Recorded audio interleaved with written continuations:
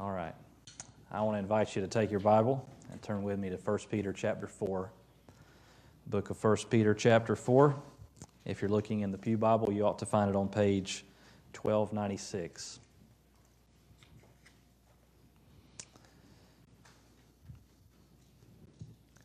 And I want to start this morning with a tried and true icebreaker. If you ever need one of these at your next work event or something, you can use this one. Here it is. What would you do if you knew that today was your last day on earth? If you knew that today was your last day on earth, what would you do? The way people answer that question reveals a lot about their personality. Some people would want to go. They would want to cram as much into the day as they could. They would try to see as many people, go to as many places. If they could find some way to get to Disney World, they would do it. Others would be more internal. They would want to stay home, see their family, eat some ice cream, look at old pictures, listen to the birds in the backyard, that kind of thing. Maybe they would call up one or two people, somebody they haven't talked to in a while. And then others of you, and this is the category I fall into, you're too busy asking, well, why is it the last day? What's happening? Is it everybody's last day?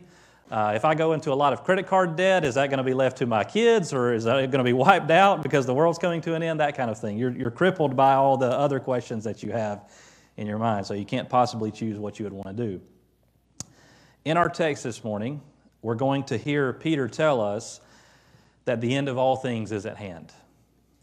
And then he, under the inspiration of the Holy Spirit, is going to tell us some things that we ought to do in light of the fact that the end of all things is at hand. So I want you to be on the lookout for that as we read. We're going to begin in 1 Peter 4, verse 7, and we're going to read to verse 11. So let's read together. The end of all things is at hand. Therefore, be self-controlled and sober-minded for the sake of your prayers. Above all, keep loving one another earnestly, since love covers a multitude of sins. Show hospitality to one another without grumbling. As each has received a gift, use it to serve one another as good stewards of God's varied grace. Whoever speaks, as one who speaks oracles of God. Whoever serves, as one who serves by the strength that God supplies, in order that in everything God may be glorified through Jesus Christ. To Him belong glory and dominion forever and ever. Amen. Let's pause there and pray together. Lord, I pray this morning that you would indeed help us to have this perspective, this mindset that we're called to have in your word, that the end of all things is at hand. I pray that you would help us to understand what that means and understand what you expect us to do in light of it. So, Lord, help us not only to understand, but also to have the will to obey this morning. And we pray all this in Jesus' name. Amen. All right, now, one of the first things we need to address is the fact that Peter says here, the end of all things is at hand, and he said that 2,000 years ago. So one temptation people have had is to say, okay, well, Peter was confused, right? Because he said the end of all things is at hand. That was 2,000 years ago. Obviously, the end of all things was not at hand. And Peter's not the only one. There are many other New Testament writers, even Jesus himself. What did Jesus say when he began preaching? The very first thing he said was, repent, because the kingdom of God is at hand.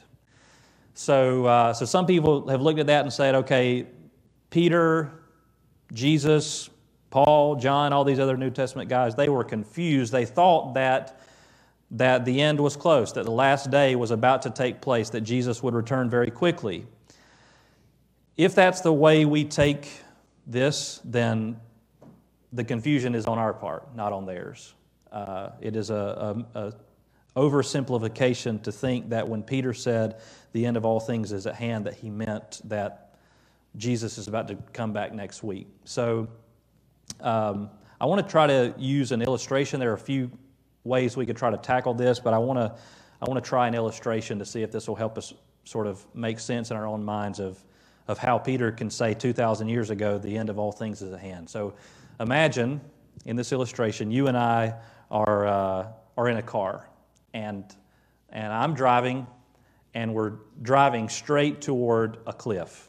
I mean, we're going to go over the cliff's edge and then however far down. We'll see what happens. So we're driving, and I'm just pedal to the metal, flooring it. And right as we're getting close to the cliff, I scream out, "The cliff is at hand!" And you what do? You brace for impact, right? You think, all right, this is it, we're going over the edge. And then right at the last moment, I jerk the wheel, and we don't go over the cliff. But now I don't stop driving. Instead of driving toward the cliff, now we're driving next to the cliff. We're driving parallel to the cliff.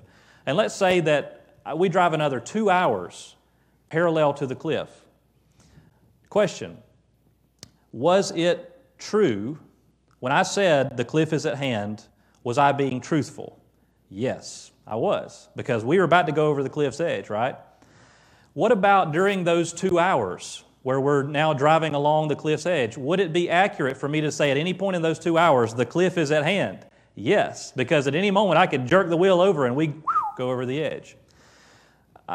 That I hope will help us understand what Peter means when he says the end of all things is at hand. It's as if he's saying we have reached the cliff of history.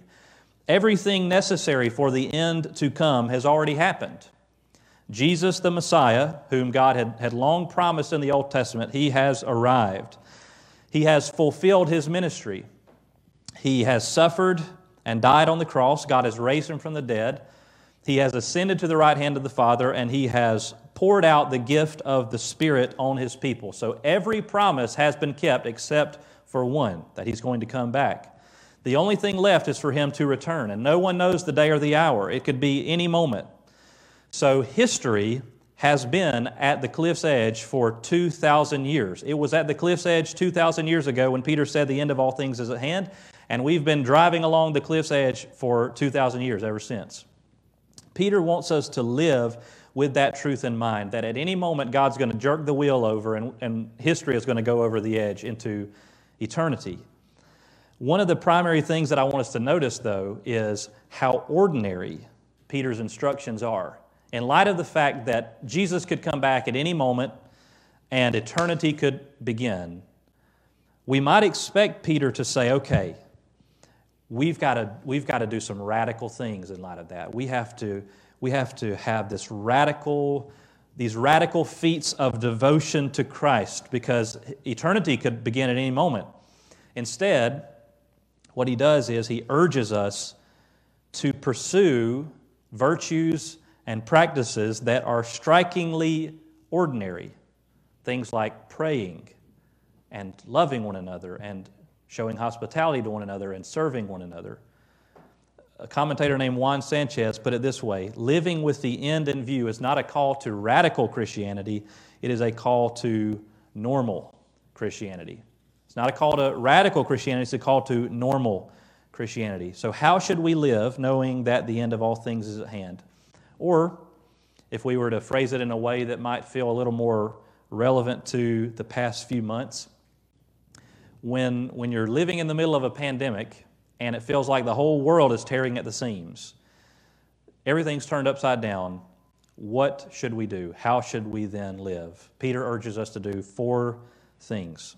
First, he says in the middle of verse 7, "Therefore be self-controlled and sober-minded for the sake of your prayers." Be self-controlled and sober-minded for the sake of your prayers. In other words, be level-headed. Be rational. A lot of people, when they think about the end of the world, it makes them go crazy, right? And that's been the case forever.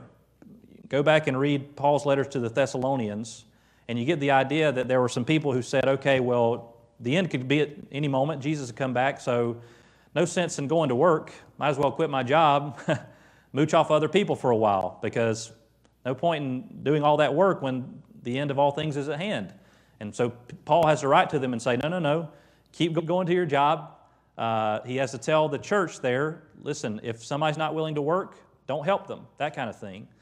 On and on and on throughout history, people say, okay, this is the date when Jesus is coming back. And people lose their mind, right? What Peter says is keep your calm.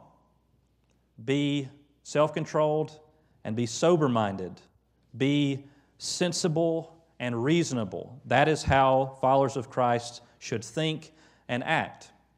Now, Peter's just told us in the passage just before this that Unbelievers are probably going to malign us if we don't join them in the same kind of sins that they find acceptable. So one temptation during this period of time when we're on the cliff's edge of history is to sort of be defensive, right? To constantly look for persecution around every corner and say, the world's out to get me. And what Peter says is, no, you need to be sober-minded. You need to be self-controlled. Notice, for the sake of your prayers, which I take him to mean there are a lot of things that are out of your control. There are a lot of things that you can't manage it. You can't sort of bend it to work your way. But here is one thing that you can meaningfully do. You can pray. It's easy to become so fixated on the world, on all of our responsibilities and relationships within the world, and just on, things, entertainment, things that just sort of get our mind off of the world, that we simply neglect to pray. We neglect to have that sort of God-centered perspective. And I say that not to heap guilt on you. All of us have times when we neglect prayer.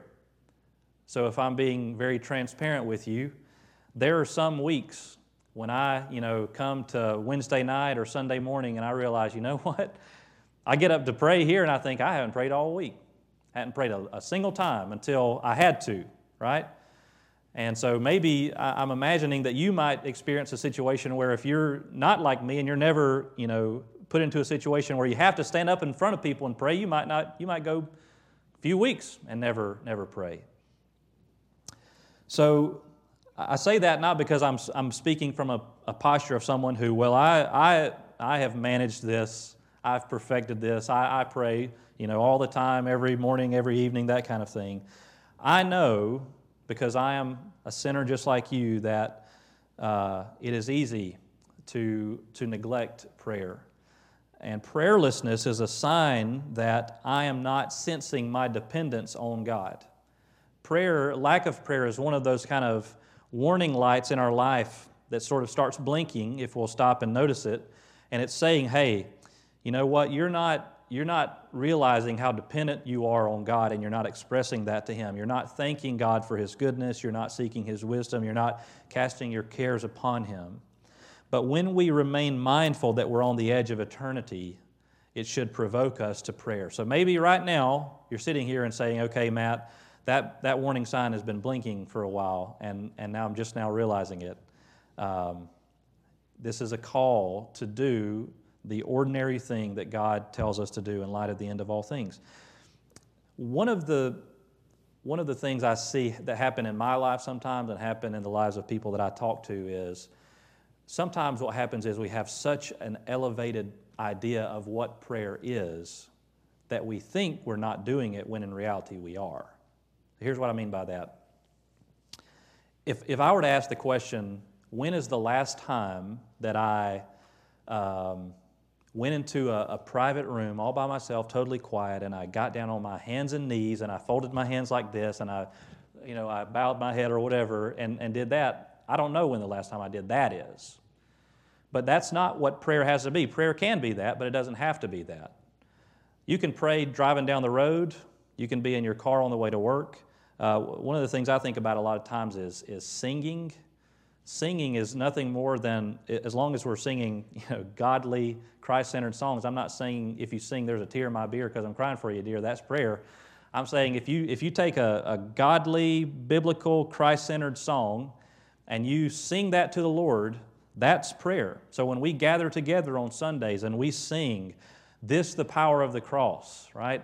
We're thanking God for that. We're praising Him for that. So you can do that in your car. You can do that while you're cooking supper, while you're cutting the grass, whatever the case may be. The point is, this is one of the things Peter tells us to do in light of the end of all things, to keep our wits about us, to be self-controlled and sober-minded so that we may pray. The second thing he tells us to do, he says in verse 8, above all, keep loving one another earnestly, since love covers a multitude of sins. Keep loving one another earnestly, since love covers a multitude of sins. So all of my points this morning are just, I'm ripping them straight out of the text. Keep loving one another earnestly. Anytime circumstances are difficult, whether it's because of persecution or because of some other kind of hardship, there is an increased opportunity for hurt feelings, for envy, for conflict. There's an opportunity for us to look around and say, well, that person has it easier than I do, right? And so maybe you've heard the saying, hurt people hurt people. And followers of Christ are not immune to that. It's why Peter urges us to keep loving one another earnestly. The word earnestly means that our love must be genuine and heartfelt. It's possible on the one hand to just kind of do things for people without really in your heart loving them. But on the other hand, the word earnestly implies not only an intensity or a feeling of love, but also a persistence in the act of love. So in the same way that it's possible to just kind of do things without feeling them, it's also possible to sort of feel without actually persisting in the acts of love. Now, Peter says, we do this, keep loving one another earnestly, since love covers a multitude of sins. And there's a few ways we could misunderstand that, but one way we could misunderstand that is to think that Peter's saying that we should sort of cover up sins. If we see something in someone else that we sort of covered up, we never bring it to light or we never call it out or correct it or anything like that. That is true sometimes, right? Sometimes you see a flaw in someone and the best thing to do is just not say anything.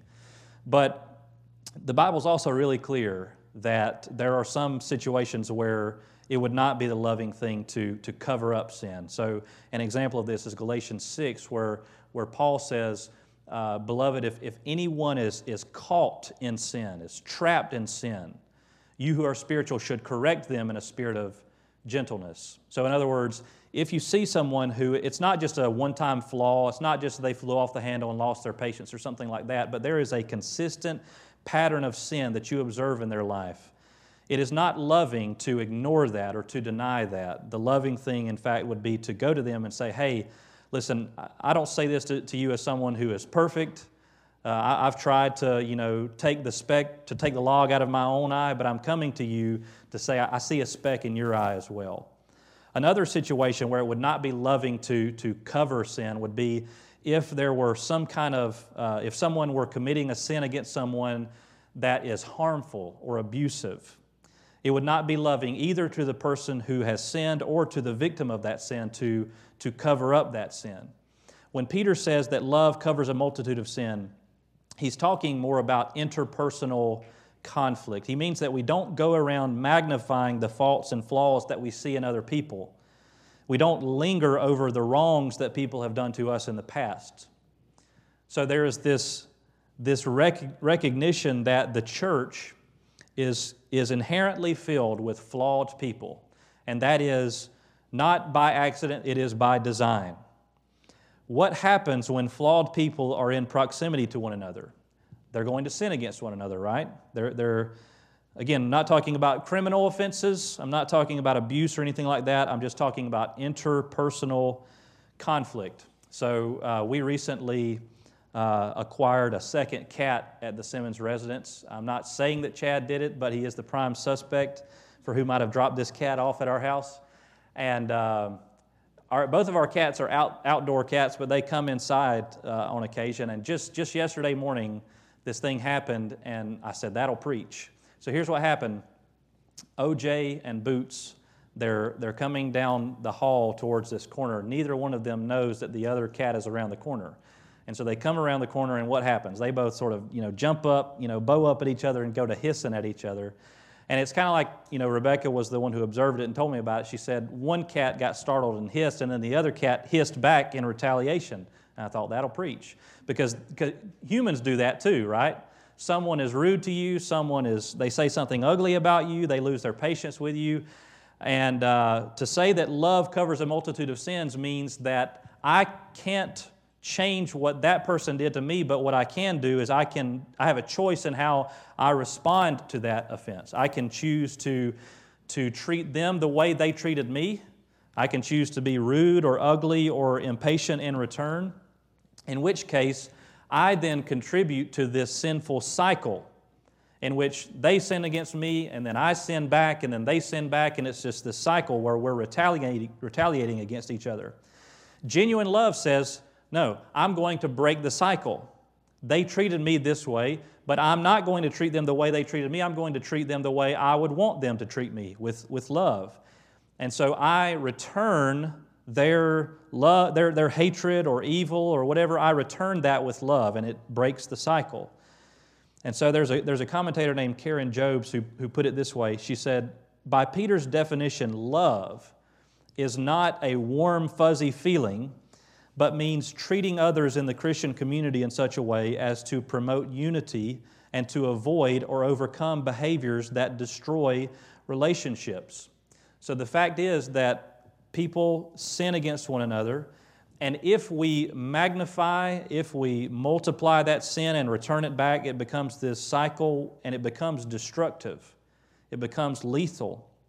Love means not just having a feeling towards people, but it means that we choose to overcome sinful behaviors by returning them with love. So that's the second thing Peter tells us to do in light of the end of all things. Keep loving one another earnestly. When people sin against you, return that with love and keep doing it over and over persistently. The third thing he tells us to do, show hospitality to one another without grumbling. Show hospitality to one another without grumbling. I just want to keep bringing us back to this thought of how ordinary is this? Show hospitality to one another without grumbling. This is what you are to do because the end of all things is at hand. Now, there were several reasons why Christians in the first century would rely on one another for hospitality. For one thing, churches did not have buildings like this one in which they could meet. There was not a church building where everybody went on Sunday and they had, a big room and then they had little Sunday school rooms and that kind of thing. When you read the New Testament and there's some description of the church gathering, it's always in such and such's home, in this person's home or in that person's home. And so put yourself in the shoes of the person who had the home large enough to host the gathering of the church and think about how burdensome that might become week after week after week. Okay, I've got this huge crowd of people that are coming to my house today, and 7 days are going to be back. And who knows, they might be double the size next week. I don't know. In addition to that, you see in the New Testament how important eating together was as an expression of fellowship. It still is today. If you invite someone into your home to eat with you, or if you say, hey, let me pay for your meal, or that sort of thing, that is a meaningful act of love and fellowship. And so the idea is, if you think about it, on one hand, sinful acts, they have the potential, the possibility of destroying community and destroying fellowship in the church. So that's why Peter says, keep loving one another earnestly, because that covers a multitude of sins. Now, on a positive note, hospitality has a great potential to build community, to promote community. So in our context, we could apply this by saying that we should be open and generous with the things that we have. We haven't yet reached the point where we have to, rely on someone to allow us to meet in their home, but we have to be open and generous with the things that we have for the good of the church. So that may mean a willingness to open your home to others, not necessarily to have the whole church gathering there, but just, to promote unity, to invite someone over for a meal. It can mean being eager to share whatever resources you have to help others and to help the church. I was thinking as I was getting ready, just yesterday morning, we had a hole in the parking lot that we fixed, and we had people who brought shovels and sledgehammers and muscles. Mostly me, but we had somebody bring a tractor and dirt. That's like a really practical thing of, I have this resource. I can choose to say, no, you can't use it. I don't want it to possibly get messed up. Or there can be this openness that say, yeah, feel free, you can use it if it'll help the church. Absolutely. That's an example of showing hospitality to one another without grumbling. It's not just saying, invite people over to have tea It's whatever I have, if there's a way that I can use that to help other people, that's what it means to be hospitable. So, again, Peter is calling us to do something that's really ordinary. I was thinking about that this week. I thought many people are ready to make grand sacrifices. I see that in my own heart sometimes, where as a husband and a father, the temptation is to say, "Oh man, I would do anything for my wife or my kids. You know, I would lay down my life if I had to for them." And then occasionally I'll be convicted because I'll think I would be willing to make that grand sacrifice because that'd be a one-time thing and it'd be over. And everybody would say, "Wow, what a great guy Matt is. He laid down his life for his family." But what happens when I'm just sitting down to eat supper and Patrick comes up to me and says, "I need to go poo-poo"? Am I going to go to the bathroom with him and wipe his hiney? Because that's what it means, right? So am I willing to make that big grand sacrifice that everybody would say, "Wow"? Or am I willing to make those day-to-day, uncomfortable, inconvenient, little micro sacrifices that's a part of life? Same thing on a bigger scale in church. Many people would say, "Boy, you know, I sure would like to think that if it ever came down to it, I would lay down my life for Jesus if I had to." That would not be easy, right? But laying down your life is something you'd have to do once. What Peter is sort of inviting us to ask is, are you willing to lay down your comfort and your convenience, and not just to do it once, but to do it over and over and over? That's why he reminds us to do it without grumbling, because it would be tempting to do those things, to make those sacrifices, but say, "I'm not going to be happy about it," to kind of grumble and complain about it. But that's not loving. We need to go about loving one another, not in a begrudging way, but in a joyful way, and we need to ask the Lord to help us to do that. So I want to commend just a very practical exercise for you, because when life gets difficult, when it gets overwhelming, the temptation is to turn inward, to curve in on ourselves. So here's a practical exercise. Next time you feel overwhelmed, next time you feel like things are not going well, like you're in over your head, stop and ask yourself this question: who can I help today in a tangible way? Who is someone that I can reach out to? Who is someone to whom I could send a text or write a note and say, "I'm praying for you"? That is a way that you can get outside of your own head and get outside of your own feelings. Living in light of the end of all things means that we cannot be so self-involved that we just sort of turn inward and say, "Nobody has it as bad as I do right now." We have to look around and see what others are going through. And we may, in our heart of hearts, feel like what they're going through is not as big a deal as what we're going through.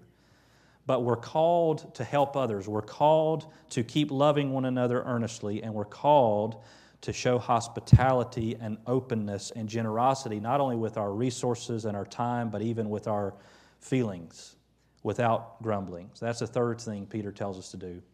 And then the fourth thing that he tells us to do in verse 10, he says, "As each has received a gift, use it to serve one another as good stewards of God's varied grace." As each has received a gift, use it to serve one another as good stewards of God's varied grace. I want you to notice 3 times in this passage that Peter uses the phrase "one another." Love one another, show hospitality to one another, serve one another, which means that you are called to love others and they're called to love you. You're called to show hospitality to others and vice versa. You're called to serve others and vice versa. Now back in verse 8, Peter said, "Above all, keep loving one another earnestly," which does not mean that loving one another is superior to the other two. You know, he's not saying, make sure you love other people, and then if you have time, show hospitality and serve. He means that showing hospitality and serving are ways that you love one another earnestly. So showing hospitality, serving others are ways we demonstrate the kind of love that covers a multitude of sins, which is to say these things are crucial to the health of the body of Christ. I want you to notice our ability to serve one another comes from God's grace. He says, as each has received a gift, use it to serve one another. Every follower of Christ has received a gift which they should use to serve one another. Whatever gifts we have are not for our sake, but they're for the sake of others. And yet, our gifts are different. We are to be good stewards of God's varied grace. So we've all received a gift, but not all of our gifts are the same. And then Peter goes on to divide those gifts into two categories. And Paul, in some of his letters, he gets more specific, but Peter just puts them under two categories: those who speak and those who serve. Now notice, everyone has received their gift to serve. As each has received a gift, use it to serve one another.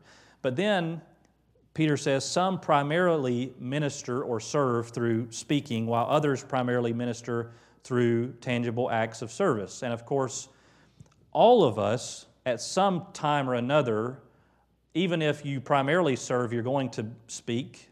And even if you primarily speak, you're also going to be called to serve. So look at verse 11. He says, whoever speaks as one who speaks oracles of God, whoever serves as one who serves by the strength that God supplies. So those who speak, whoever speaks, must rely on God's wisdom found in His Word.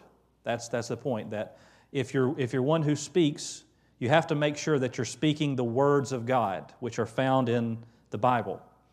And those who serve must do it by relying on God's strength. Now, I said a moment ago that even if you don't primarily speak, we're all called to speak. I'm not saying that everybody's called to stand up and preach. This applies to pastors, but it applies also to the whole church. So think about how easy it is to just kind of spout off whatever our opinion is about whatever without stopping to think, what does God's Word say about this? How could I endeavor to be faithful to what He says and what I say? That's a temptation for pastors, to just kind of get up and say, I'm going to get this off my chest and say whatever I want to say without really regard for what God says in His Word. But that is just as much a temptation for people who never stand behind a pulpit. It doesn't just have to be from a pulpit. It can be in a Sunday school class. It can be just in private conversation where we just kind of spout off our opinion without stopping to say, how could, in what I am about to say, how could I strive to be faithful to what God says? So that's part of it. Those who speak must rely on God's wisdom found in His Word. On the other hand, how easy is it to try to serve in my own strength rather than, as Peter puts it, by the strength that God supplies? One of the primary ways we do that, so practically asking, what's the difference between serving and serving by the strength that God supplies? The primary way that we serve by the strength God supplies is through prayer, through that dependence on the Lord, where we acknowledge to Him that whatever strength that I have to serve comes from You. So those who speak have to lean on God's wisdom through His Word, and those who serve have to lean on God's strength through prayer. Why? Look at the end of verse 11. In order that in everything God may be glorified through Jesus Christ. To Him belong glory and dominion forever and ever. Amen. God is glorified when it is clear that those who speak depend on His wisdom and those who serve depend on His strength through prayer. So God gives the grace and He gets the glory. We receive grace from Him to serve others, and then when we do that, He is glorified because of it. So when you boil it all down, what God expects of us is so ordinary: prayer, Scripture, fellowship. That's it. Those are the things that God tells us to do by His grace, for His glory. That's how you live in light of the end of all things. What I'm convicted by is the fact that often we're tempted to let our priorities be everything but those things. it's easy to get distracted or to think that we need something more explosive. We feel like we need something more spiritual than those ordinary things. We think we need some kind of powerful experience, or we need some kind of creative program. And as a church, it's tempting to try to make the experience more powerful or to make the program better, when what God calls us to do is to be formed day by day by these virtues and these habits: self-control, sober-mindedness, love, hospitality, service, prayer, the Bible, and the people of God. So the question then that I want to leave us with this morning is, how much do our priorities, how much do your priorities line up with this? Who are you allowing to shape your virtues and habits? Who are you allowing to tell you, here's what is really important? All of us are being discipled all the time, whether we realize it or not. We're having our virtues and our habits molded by the news, by social media, by our peers, by our friends and family and so on, so much so that we hear God tell us things like be sober-minded, be self-controlled, love one another, be hospitable to one another, pray, stay faithful to the Word, all those kind of things, and that stuff sounds boring. We think, yeah, okay, but surely there's got to be something more. If we think that's not an indictment of God, it's a reflection of how much our virtues and our habits and our priorities have been shaped by people and things other than the one in whom all wisdom rests. So the question is, who are we going to listen to? Are we going to look for some kind of quick fix, some kind of, jolt? Or are we going to allow God to set the priorities? Who's going to shape our virtues and our habits? The world, or some leadership guru, or whoever it may be, or the Lord of heaven and earth, the one who made us, the one who sent His Son to redeem us, the one who has given us His Spirit to carry out what He's called us to do. We're going to sing a hymn of invitation in a moment, an opportunity to respond to God's Word. And so the question is, where are your priorities? And how much do your priorities look like God's priorities? How much do your habits and the things that you're pursuing in your life, how much do they look like what God tells us to do in His Word? Let me pray for us and ask the Lord to help us today. God, we thank You for Your patience with us. Lord, that even when You've spoken so clearly and told us what You expect of us, so often we're tempted to go and look elsewhere and think that surely we must need more. And Lord, I pray, if nothing else today, that we would be reminded that Your ways are sufficient, that Your Word is sufficient, that prayer is sufficient, that fellowship with other believers, these things are sufficient for us to grow in holiness and grow in conformity to the likeness of Your Son. Lord, I pray that this very day that we would be resolved to renew our minds in this way. God, that we would cultivate these habits of holiness. Lord, that we would strive to regularly hear Your Word, that we would strive to regularly pray, seek Your wisdom, thank You for Your goodness, cast our cares upon You. And Lord, that we would be resolved regularly to be around Your people who sharpen us, who encourage us, and who help to bear our burdens with us. And Lord, I pray as well that You would open our eyes today to see those around us, whether it's others within our church or just others that we encounter in our lives who are going through various things, that we could reach out to and show love to, hospitality, openness toward, and that we could find some way to serve them, whether it's in a tangible way or whether it's by speaking words of encouragement words of truth to them. So, Lord, open our eyes. Help us to look beyond ourselves, to look to others, and to look to you. And we pray all this in Jesus' name. Amen.